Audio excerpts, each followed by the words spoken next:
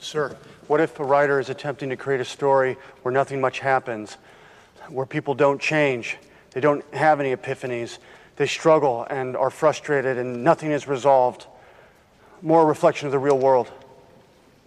The real world? Yes, sir. The real fucking world. First of all, you write a screenplay without conflict or crisis, you'll bore your audience to tears. Secondly, nothing happens in the world? Are you out of your fucking mind? People are murdered every day. There's genocide, war, corruption. Every fucking day, somewhere in the world, somebody sacrifices his life to save somebody else. Every fucking day, someone somewhere takes a conscious decision to destroy someone else. People find love. People lose it. For Christ's sake, a child watches a mother beaten to death on the steps of a church. Someone goes hungry. Somebody else betrays his best friend for a woman. If you can't find that stuff in life, then you, my friend, don't know crap about life. And why the fuck are you wasting my 2 precious hours with your movie? I don't have any use for it. I don't have any bloody use for it. Hello and welcome to this edition of the Get Your Film Fix podcast. I am Lee Carlo with Chapin Hemingway and Jeremy Fisk. And as always, it is an extraordinarily special edition. We are going to be discussing the new Sylvester Stallone film, Samaritan. Is that right? That's right. Yeah. Jeremy, you watched that, right? Mm-hmm.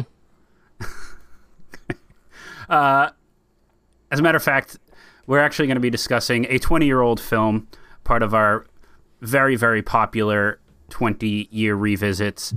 It is Spike Jonze's Adaptation, written by Charlie Kaufman, starring Nicolas Cage. This movie has long been a favorite of ours, and I'm very excited to talk about it and see how it holds up. So, guys, a lot on our plate. We got to talk about, how we've always felt about this movie. We've got to talk about how we feel about it now. We've got to talk about Spike Jonze as a director. We've got to talk about Nicolas Cage, Chris Cooper, Meryl Streep, the screenplay. We've got to talk about its Oscar nominations or lack thereof. A lot of obstacles, but I think we can overcome them and succeed in the end. And so here we go. We usually like to ease into these conversations, kind of start slow, missionary position, that kind of thing. But today we are just not going to fuck around. I need to know the answer, so we're just going to go straight to the end. I'm sorry if you haven't seen this movie and this gets spoiled, but I'm going to ask you guys a yes or no question, although the answer I think is much more complicated than yes or no, so feel free to elaborate. From the moment when Meryl Streep says, "We need to kill him," does the end of this movie work? I think we both just should say yes or no and then go from there. Okay. I'm going to say no. I'm going to say yes with a caveat. All right. Okay. Well, Well, Jeremy, I'm sure, has caveats too. I got caveats. So you just cheated. I want to say yes with a caveat then too. Okay. I don't know. I'm glad you guys disagree here, and let's talk about it, because I don't know, actually. I don't have an answer to my own question. Well, here's the thing. And for me, I love this movie because it's one of the greatest screenplays ever written, and the structure of it is so flawless. And clearly what it's doing at the end is riffing on its own need to spoof itself. It's already talked about within the structure of the story, and not going crazy, not going overboard, not having car chases and overcoming obstacles and all this stuff. So clearly that's what it does. Like we all know what it's doing, but I still feel like it betrays a little bit of the feeling of the movie up to that point, if that makes any sense. It's brilliant, but at the same time it's a different film tonally than the other part of the film. And I'm the biggest sucker of the three of us for a good structured screenplay, and you don't get much better structured screenplay than this. And obviously I know what Charlie Kaufman's trying to accomplish here, and part of me pats him on the back for it, but I think what he's trying to accomplish, I think he does accomplish. He does, exactly. But whether or not, it's like a whole separate thing that doesn't maybe work. Yeah. Tonally, it's a different movie, and it feels off. It feels weird watching it, especially this time around. Chapin? Yeah, I agree with that. I think that it's brilliant in its idea, and it's right, like everything that he doesn't want to happen happens, and it's referenced, and that's what makes it so brilliant. But I mean, and maybe this is part of it, but it does feel like the most cliched, rote version of the section of the movie, and they do a little bit lose my interest there. I also think like it betrays the characters a little bit, especially Meryl Streep's and Chris Cooper's character. Like all the characters have changed so drastically. Well, that's the thing, and that's what's interesting, and I hope it will be so. I disagree a little with that. Go ahead. Fun about discussing this movie is that I think the sort of meta nature of the screenplay, we go in, and I think the audience knows at that point that we are on, that this real story suddenly becomes not real, and we know LaRoche is still alive. We know Susan Orlean didn't have an affair with him. And get addicted to this opioid. Yeah, and do pornography. I think we can I think we can assume that most of the audience understood that this didn't actually happen. I mean, maybe not, but let's get your film fix boys. Let's tell the audience that this didn't that happen. At some point, like, this didn't happen the way it's supposed to have happened. And also, Charlie Kaufman didn't have a twin brother. Didn't have a twin brother. Although he's won an Oscar. Although he's been nominated for an Oscar. So like, I think like one way to look at this movie is the Charlie Kaufman that begins this movie and what he wants to accomplish with the adaptation of The Orchid Thief. He proves to be correct, but by sort of, I wouldn't say ruining Adaptation, the movie, but like, it's a self-fulfilling prophecy, right? Like, he does it and it becomes part of the movie, and then the movie, I think, suffers because of it. Yeah, so which is you like, would agree is that, with me.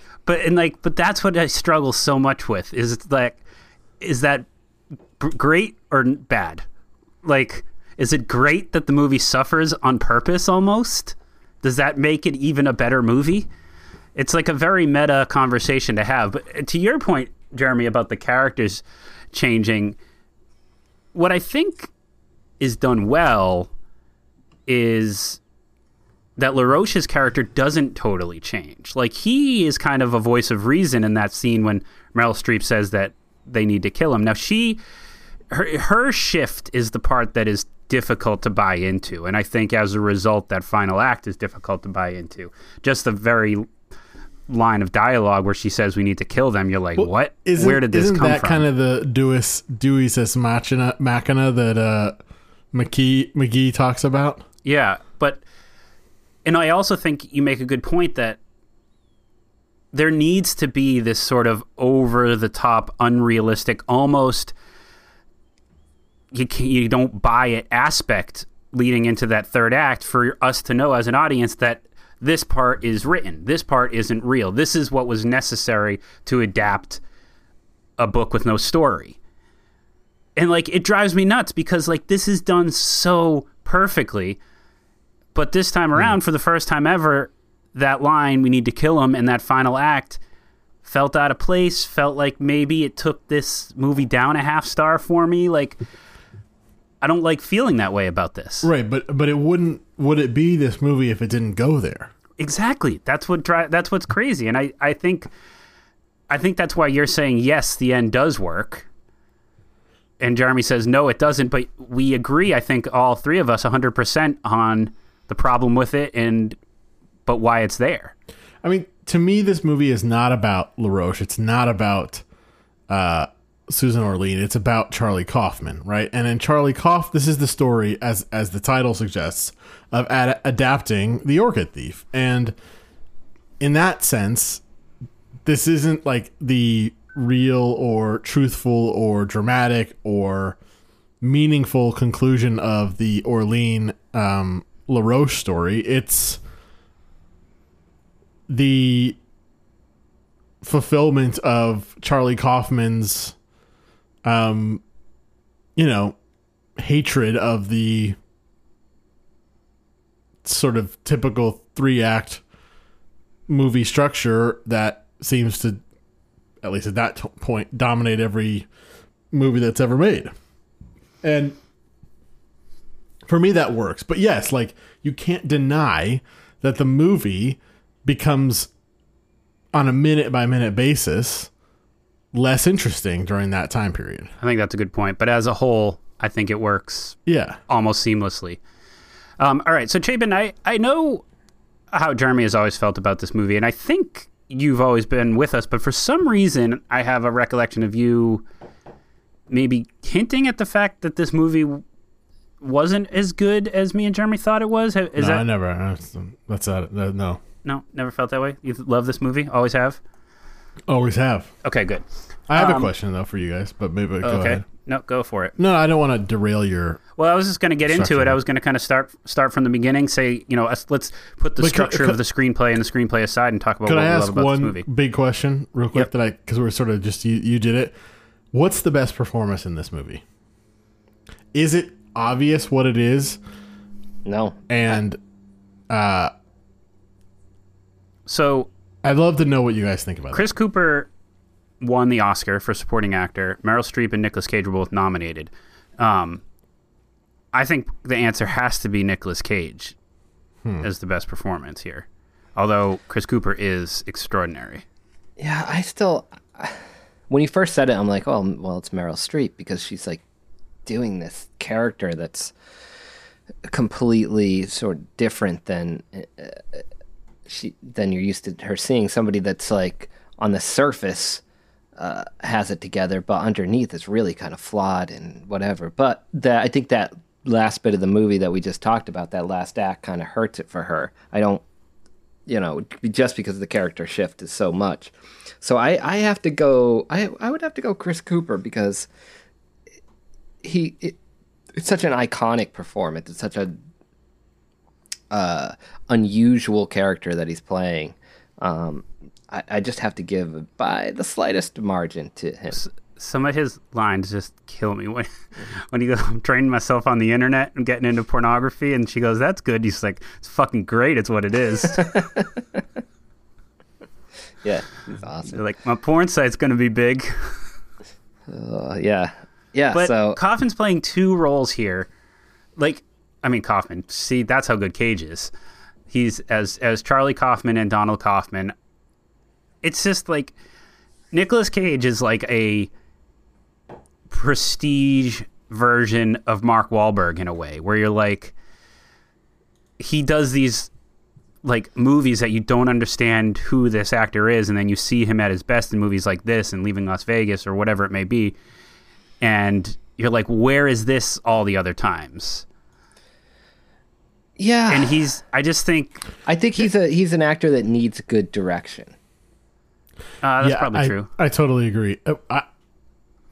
I would say what sort of stood out for me, and I think it was mostly in the beginning or the first half of Adaptation, the Charlie Kaufman character is just so neurotic. He's so on edge. He's sweating, and like, I understand why we have that. I understand why. It's how he sees himself. Right. I get that. But that like Donald is almost like more dimensional than Charlie. Like he seems to have he's more of a developed character than Charlie. Like Charlie seems to be this like one note, ball of anxiety, where Donald is, not as interesting or not as sort of admirable, I guess, but like he has multiple, he changes and has interesting developments and things like that. I just like, I find that, and I don't know if that's the script. I don't know if that's the Spike Jonze direction, but I think eventually we get over that, and it's an extraordinary performance because he's doing two different characters that are markedly different in the same scenes, and that deserves some credit. But I don't know. I mean, Streep is also fantastic in this, in like a sort of a thankless way, in a weird way. Like she just kind of shows up and is Meryl Streep and like really anchors the movie and loses herself in this role really well. You're not thinking about her as Meryl Streep at all here. Yeah, it's tough. I mean, those three performances are just, they're extraordinary. It's an amazing part of this movie. I really think that everybody in this movie is good. A lot of the supporting roles, I think Cara Seymour is really good in her small part. You know who I think is very good in a very small role in this, guys? Curtis Hanson? Maggie Gyllenhaal. Oh, wow. Yeah, best she's ever been. Very small role. Yeah. All right, so let's get going. So we've talked about a few things. Talked about the performances already. I want to get into what you guys love about this movie outside of the screenplay. And you know, we dwell so much on the screenplay. We quote this a lot. We talk about it a lot.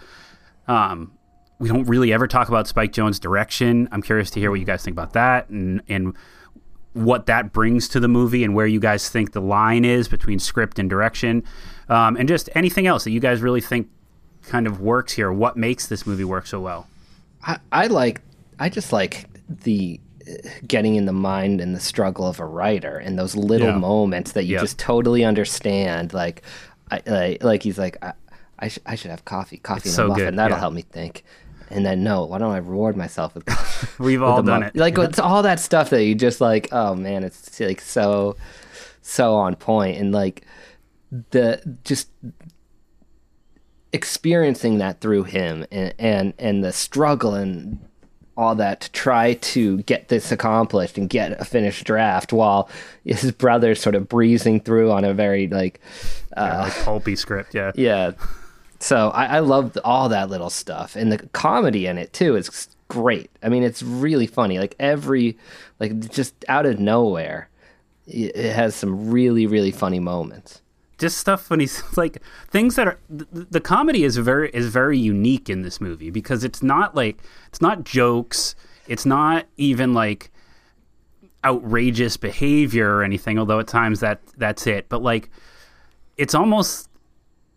Like it's maybe it wasn't funny the first time we saw it, but the more we see it, it's funny. Like things like him talking about how he masturbates to the book jacket of Susan Orlean. Like that was always funny. These things that like you find him admitting and like I find that stuff to be so funny. And again, the stuff with LaRoche talking about his porn site and like just his like non sequiturs and his stream of consciousness, stuff like the Ron Livingston stuff. Oh yeah, like it's just like these characters that everybody else is not so much living in their head like Kaufman is. So the dichotomy between them is part of the humor. The other line that LaRoche has that cracks me up is like he's super kind to Susan this whole movie. And like really embraces them. They kind of have this like it's odd but like sort of nice relationship. And you know she's becoming more and more depressed, and she wants to see the ghost orchid. So he takes her out to see it, and they get lost. And then she's complaining, and he's just like, "I'll get us out of here, you fucking bitch." And it's just stuff like that like the tone of these characters' performances and like the position of these line deliveries within the script, and like it's all really well done. I was sort of, I mean, I've always noticed it, but I was impressed by the seamlessness of the non-linear structure here. And, you know, we've talked about in other movies, I think one that comes up a lot is The Prestige, how well Nolan navigates you through all these different timelines in that movie. Obviously he does that in all his movies, but The Prestige has this very seamless nature to it, and this does something similar where we're bouncing back and forth like basically I think 3 different time periods. You know, when Orlean first meets LaRoche and is writing the book, there's the bit where Kaufman is writing about or the stuff of LaRoche that's in Orlean's book, and then you also have Kaufman writing the screenplay. So there's 3 different time periods that kind of just hop around and work really nicely. I wonder how much, like, I bet most of that was in the screenplay, though. I credit the screenplay for that. Whereas, like, maybe the Prestige, Nolan had more flexibility in the editing room to try stuff. Whereas I think this was very well laid out by Kaufman. That's just my guess. I haven't read the first draft. I think that's probably true. But still, yeah, no, I like what all the little stuff that Spike Jonze did with the sort of documentary footage, the way he intercut the stuff with John Malkovich in there. Oh, yeah. The stuff with all like start on the beginning of Earth through time, and then like that whole montage sequence, like all those little touches are very nice. Chapin, what stands out for you? Yeah, I agree with Jeremy. The whole writing process, I've been doing a lot of writing in Final Draft in the last couple weeks, and I can certainly relate to all that kind of mentality that he verbalizes in the voiceover. I just think it's fascinating how the film just kind of unfolds, sort of stream of consciousness, like the way the movie is, it's like it's as if the movie is developing and coming to life through his sort of first draft narrative, and I think that's so funny and so just like, and this is going to sound like a negative criticism, but it's not. It's so obvious, and I'm so surprised that no one's done it before, and it's done so well here.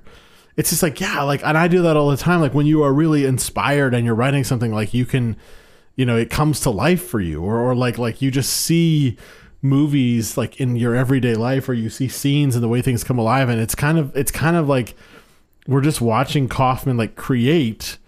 And we see things just happening the way it comes out of his imagination. And I think but it's also sort of hampered by his insecurities as a writer. And as a person. Yeah. And as a person too. And I just think that is it's such a insight into what it's like to create something. I mean, not just as a writer, but also just to be a creator, And I also like how full this is. Like, there's a lot of layers going on beyond the obvious script layers. Like, there's commentary on, obviously, screenwriting, the whole McKee thing and going to that. There's commentary on Hollywood and the sort of parties and the Don't say world, industry.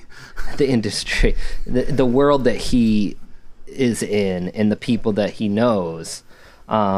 There's commentary on, I guess adaptation itself. Like, it's not just about the adaptation of the book, but about how we all came to be and how these flowers and like all that. Like, there's a lot packed into everything, and then there's his love life too. There's that whole thing that gets shoved in between it, and it should just be a complete mess, but it isn't.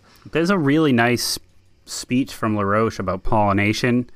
Maybe a quarter of the way through this movie that, like, I'm sure I never paid as close attention to as I did this time around, because I think some of the like really great writing in terms of the themes of this movie get a little lost in the stuff that we talk about all the time, and like the comedy and the voiceover and the meta nature of all of this. God help you if you use voiceover. Right, but I just looked at a picture of it. He looks exactly like Brian Cox. Look him up right McKee? now. Yeah. Really? But yeah, all that stuff, all those scenes we talk about all the time. We love that stuff. Like, we can relate to a lot of it. It's like funny because of the environment that we kind of grew up in and with our film education and careers and things like that. But some of the writing and the themes that go on in this movie about adaptation and pollination and all those things that we kind of learn a lot of the time through LaRoche is really, really well written, and you can kind of see how it ties into everything.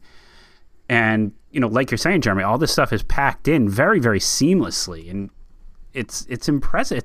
I'm wondering, and I don't expect you guys to have an answer, but like we kind of say this in a pejorative way a lot of times about like basically a movie just having filmed the screenplay, or we feel like we're watching the screenplay, or we can see the writing on the screen.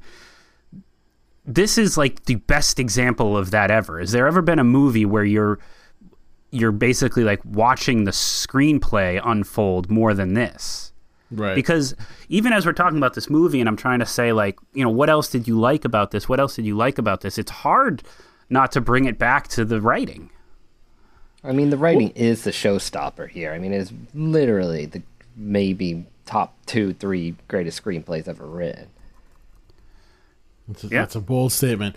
Jeremy, I wanted to ask you something. I think this movie is kind of profound in the way that it can go from being what I think is probably generally a comedy, a pretty funny, sophisticated comedy, but actually have some really profound things to say about, you know, love and desire and, you know, purpose and interest. And I think this movie is ultimately more about, is more substantive than I think it appears to be on the surface. 100%. I mean, there's the line where, and it kind of comes up a couple times, that Streep says where she wants to know what it feels like to care about something passionately. And I think that sums up a lot about the movie. Like, Kaufman is talking at the beginning, and you can see his passion for the orchid thief and how he wants to stay true to it, and that's the most important thing to him. And, you know, he comes across all these people who he works with or whatever that just like are so flippant about it all. Like Tilda Swinton is like, we thought that LaRoche and Susan could fall in love. Like, she doesn't care. Like, whatever, what's going to put acids in the sea? His agent doesn't care. Make a story up. I love Donald's story. Maybe he can help you, or maybe I can help you. No one's like, better in this town than making a crazy story up than you. Like, nobody cares, but he is trying to like find a similar passion that he like has latched onto in this book. And like, Susan has completely lost passion with her life. LaRoche is like very interesting because he like has these like intense passions, but then just like fuck fish, moves on and moves on to the next thing. And it's just like, I think you're absolutely right that this movie is kind of about like love and passion and where you find that and how it manifests itself. But also what you do with it when it's in front of you, because you have the relationship with Kaufman and Amelia that, like, you know, is a little like cliche in terms of like he doesn't go inside with her, like doesn't know how to make a move on her and all that stuff, and then it ends up not working out. It's cliche, but then there's the whole voiceover just adds another level of like, oh, I'm gonna go and kiss her. I'm gonna kiss her right now. We'll tell our kids about it. We'll tell children about it, and it's like, and then he just drives away. Like that's amazing. I know. I mean, what's a little more cliche is just, I don't know. Once a podcast, he walks away and then comes back, but I think the cliche aspect is just in terms of we've seen a million times like the nervous guy that can't make the move, but I'm not saying it's a lesser part of the movie, but I think it's an important part in that we see that, you know, Amelia is someone that he is passionate about but doesn't know what to do with it when it's put in front of him, and he has a lot to learn, and he goes on this journey writing the screenplay and maybe learns something. I like that. I mean, I think the discovery part of this is also what keeps it interesting. As you, as an audience member, are discovering how Kaufman is writing it while you're watching it. I think that turn makes it more and more interesting, you know? Because you're like, oh, okay, that's why, you know, he put this in next, and then, oh, that connects back to that, and, oh, okay, I see what he's doing here. Against McKee's wishes. Kaufman definitely had something going on in this period where like he was very interested in like what's on like being inside people's minds and like what's going on in your mind. Because being John Malkovich obviously is like you go through this portal and you are in John Malkovich's body and mind, and then here you're getting into his own mind and like. I don't know. He hasn't really done that exactly since. I mean, obviously, Eternal Sunshine is like about that. Yeah. more memories and stuff like that. So it's interesting. Like that's obviously an interesting place to explore. I need to watch Malkovich again. When's the last time you guys watched that? I'd like to watch that again. I watched it maybe a year and a half ago, and I didn't like it that much. I found it really disturbing, actually. Yeah. Like I found that one unsettling to yeah, watch. that like, was it was a hard one to latch onto. Compared to this. This just has so much more like life and energy to it, and like relatability to it than being John Malkovich does. And I just, all the stuff we've talked about, like I think we find things relatable about, screenwriting or just, the industry and just in like kind of, I don't know, life in general is like really captured here in a unique way. Like you have all these different people living these different types of lives, and everybody sort of wants to be somebody else. I also find it interesting, like my viewings of this over the years, and how it's in a weird way of, gone from like seeing this the first time and just feeling crazy inspired, and like the first couple times and finding it just amazing in that, that way in which I want to be part of Hollywood, and I want to be a writer, and I want to, just in awe of that, to like this last time watching it where it was more about these other things that we just talked about, the ancillary things, the anxieties, and the way he's trying to figure himself out in the world with being passionate about stuff, and like it's a completely different viewpoint. We're not motivated 20-year-olds anymore. Yeah, I wasn't motivated to go and write my own screenplay like I did maybe the first few times I saw it. 18 when we saw this, yeah. All right, guys, we do this all the time. I don't know why we do it. I don't know why we put ourselves through it, but this movie won one Oscar. Chris Cooper won for Best Supporting Actor. I mean, who did Nick Cage lose to? I want to know. All right, so this movie lost. It's a good year. So this movie didn't get nominated for Best Picture. Chicago won, which we watched and reviewed. Adrian Brody won for The Pianist for actor, and The Pianist also won Best Adapted Screenplay over this. Oh man, they would have swept the Fixies. I can't. I don't understand it. Like the Oscars love movies about movies. Like, what happened here? It's too smart. I don't know. Yeah, I mean, it wasn't. It was, and what's weird, I think, is that Spike was nominated for Malkovich and not this. Which, yep, no. I mean, maybe because they had to make room for Stephen Daldry in the director category. It doesn't matter what movie he makes; you got to make sure you nominate him.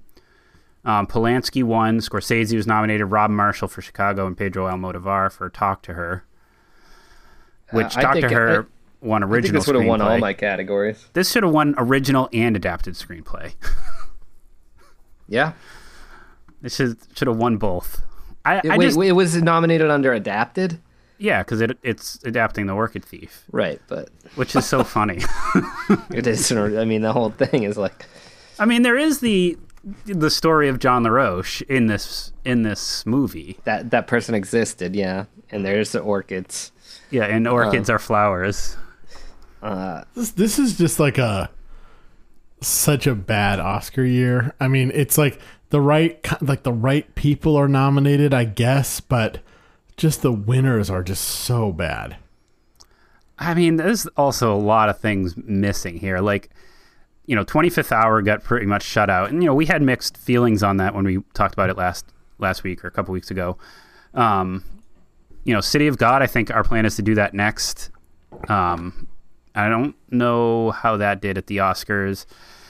But like Chicago winning, The Pianist winning.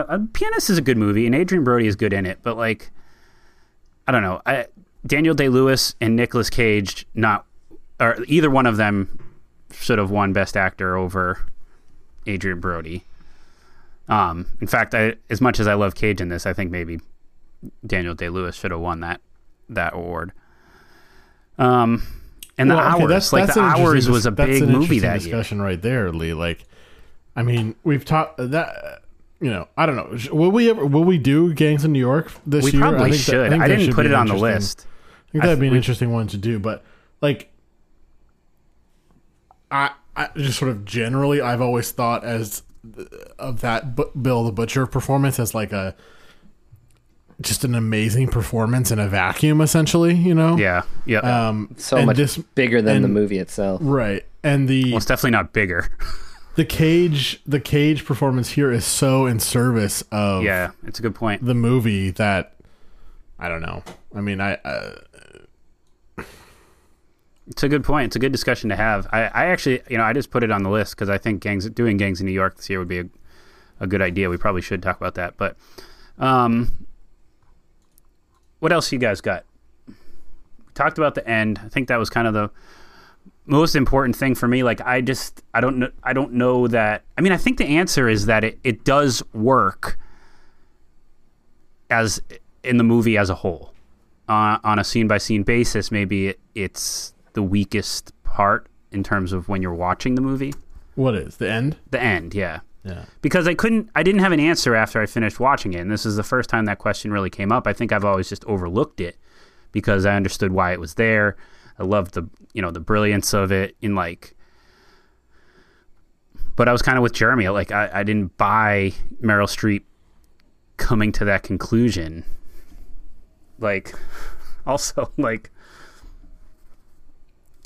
is that the only option? Like, big deal. Like, saw her doing some drugs and was on a porn site. Like, is that the end of her life? Well, it's the end of her career, especially back then.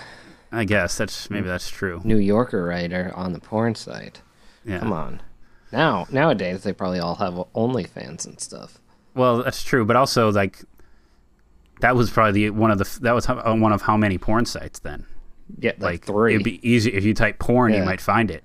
Like now it'd be hard. You'd have to look up. You'd have to specifically search Susan Orlean porn, which I'm going to do right now. Yeah, just real quick. Let's just see what comes up. I wonder if and the other thing is it was very Susan unique. Orlean porn comes up with Susan Orlean on watching Adaptation with her 15-year-old son.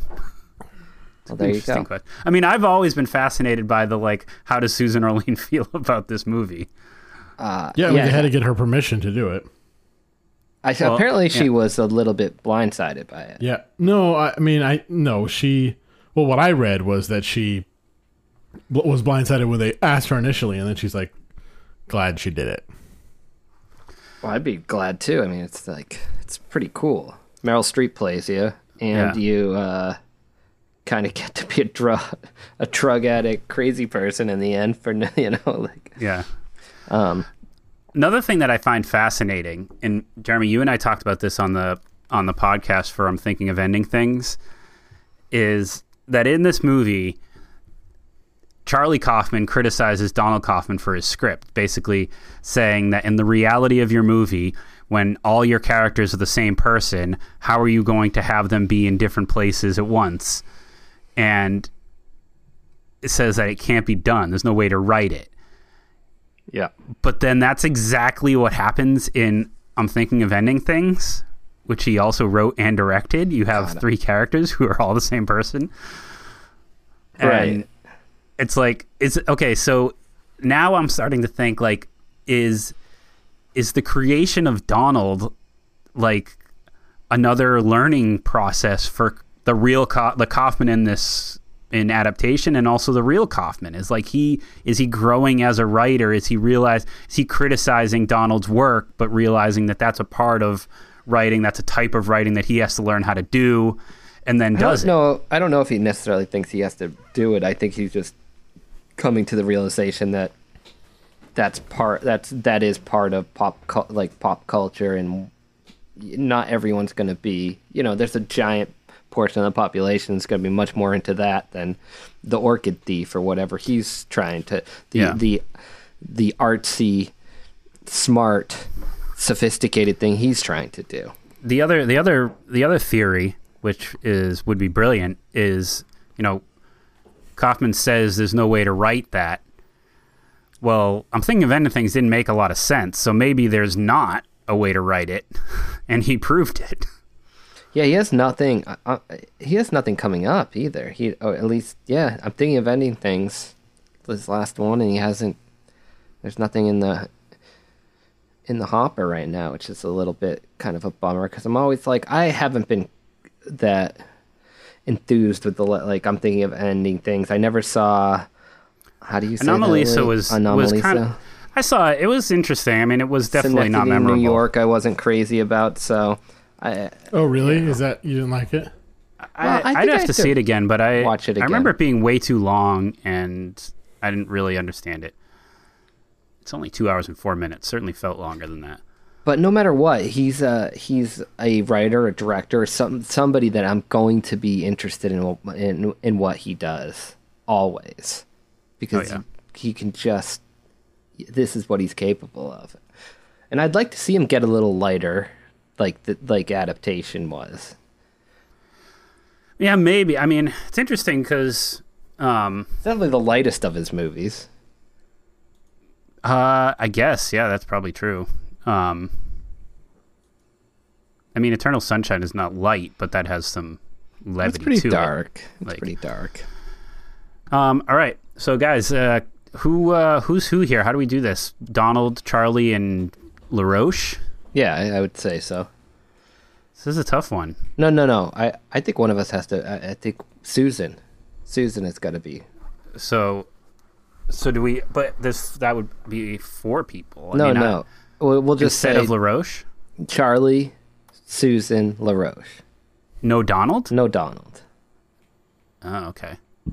Look at the poster, Lee. Okay. All right. So I don't know, Chapin. I feel like you might be Charlie Kaufman. All right. Talented, smart, good writer, little neurotic.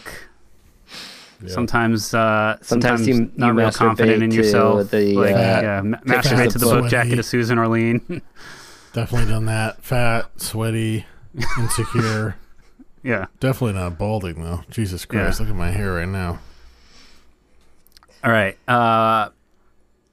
This one's tougher. But to be fair, neither is Charlie Kaufman. Have you seen pictures? Charlie Kaufman is skinny, has Yeah, a I full know. head of hair, and Yeah, but I love how he thinks that he's fat. that's his like residual self-images. Jeremy, I think you're gonna get Susan. I'm gonna take the I would unhappiness out of it and just like think about the writing aspect. And I think I'm maybe a little bit more of a gardener than you are for LaRoche. I guess I don't know. Like, Yeah, I'm okay with that. I mean, I find interest in you like also are trees of all, and plants and of all things of like us that. are the only one who has lost a tooth.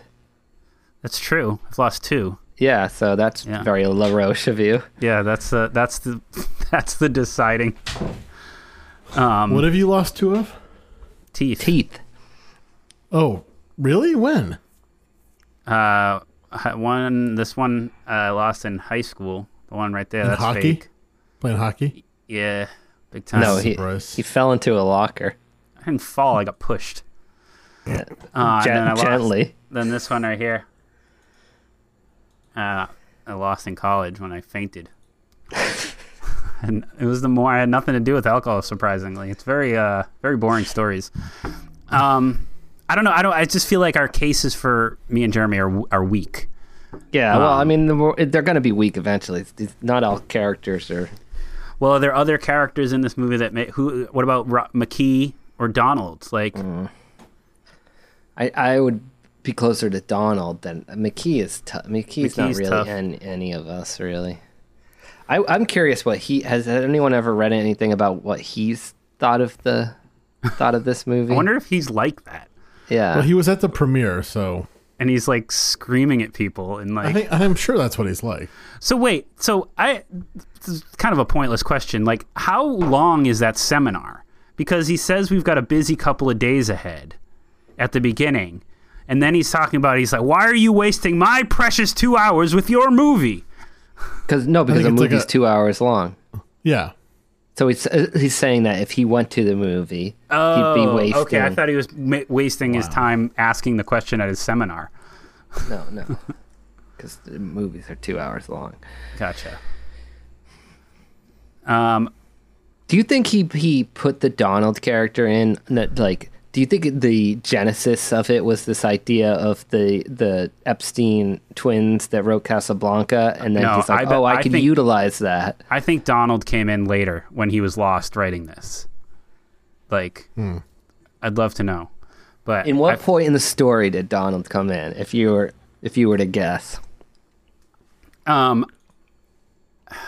like it's got to be somehow related to when he writes himself into the screenplay, essentially. Like, obviously, he wouldn't write his twin into it until he started writing himself into it. So I feel like he writes himself into it, is all down on himself, and, like, needs to, like, bounce it off someone, but there's no one there, so he creates Donald. I literally like Dress to Kill, especially the final act in Knew He Meant. No, he said except for that. Yeah, except for the final act in Knew He Meant. All right, guys. Round of cinema sequence to close it out. Chapin's 2 for 2. Yeah, except for these always end like instantly, and we just seem like idiots. All right, well, we're going to do better this time. Chapin, you're kicking us off this time. Actually, no, you went first last time. I'll kick it off to Jeremy. Let's go with Chris Cooper. Little Women.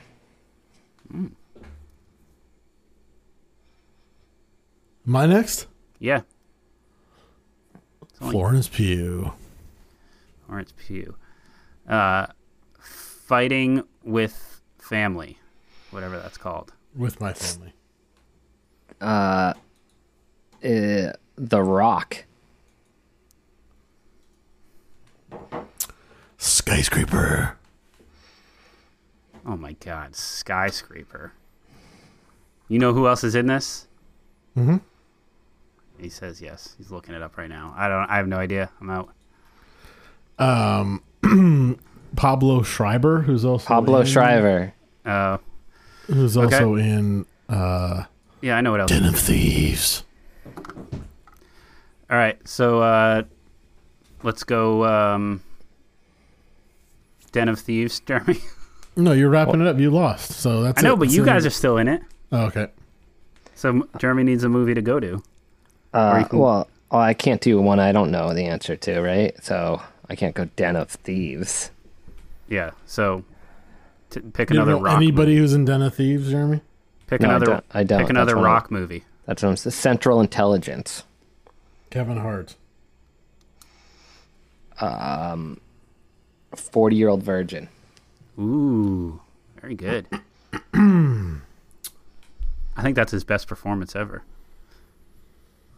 Come on. Chapin, there's a bazillion people. Steve Carell. Minions. Oh, wow. Wait a minute. There's no way you know anybody else in that. Yeah, that's a good point. I don't. That's why I was trying to stump him. Yeah, but you can't do that. By not knowing. All right, so you forfeit. Foxcatcher, then. Channing all over my Tatum. Magic Mike.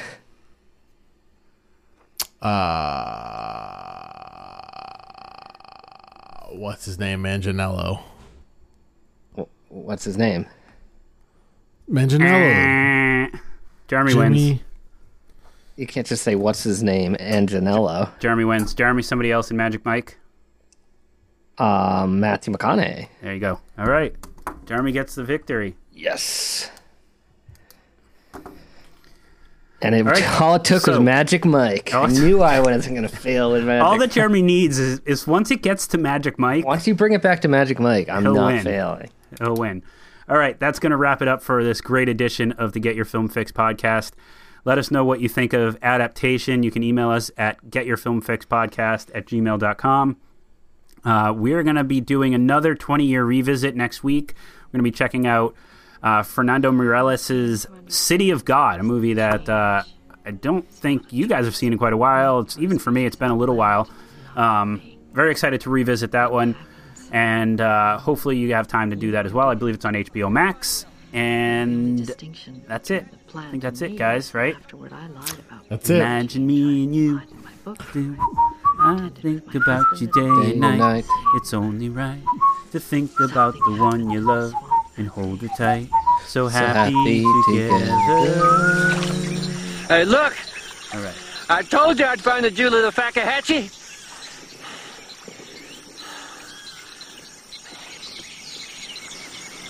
It's a flower. Just a flower. Well, might as well grab it. As long as I'm here.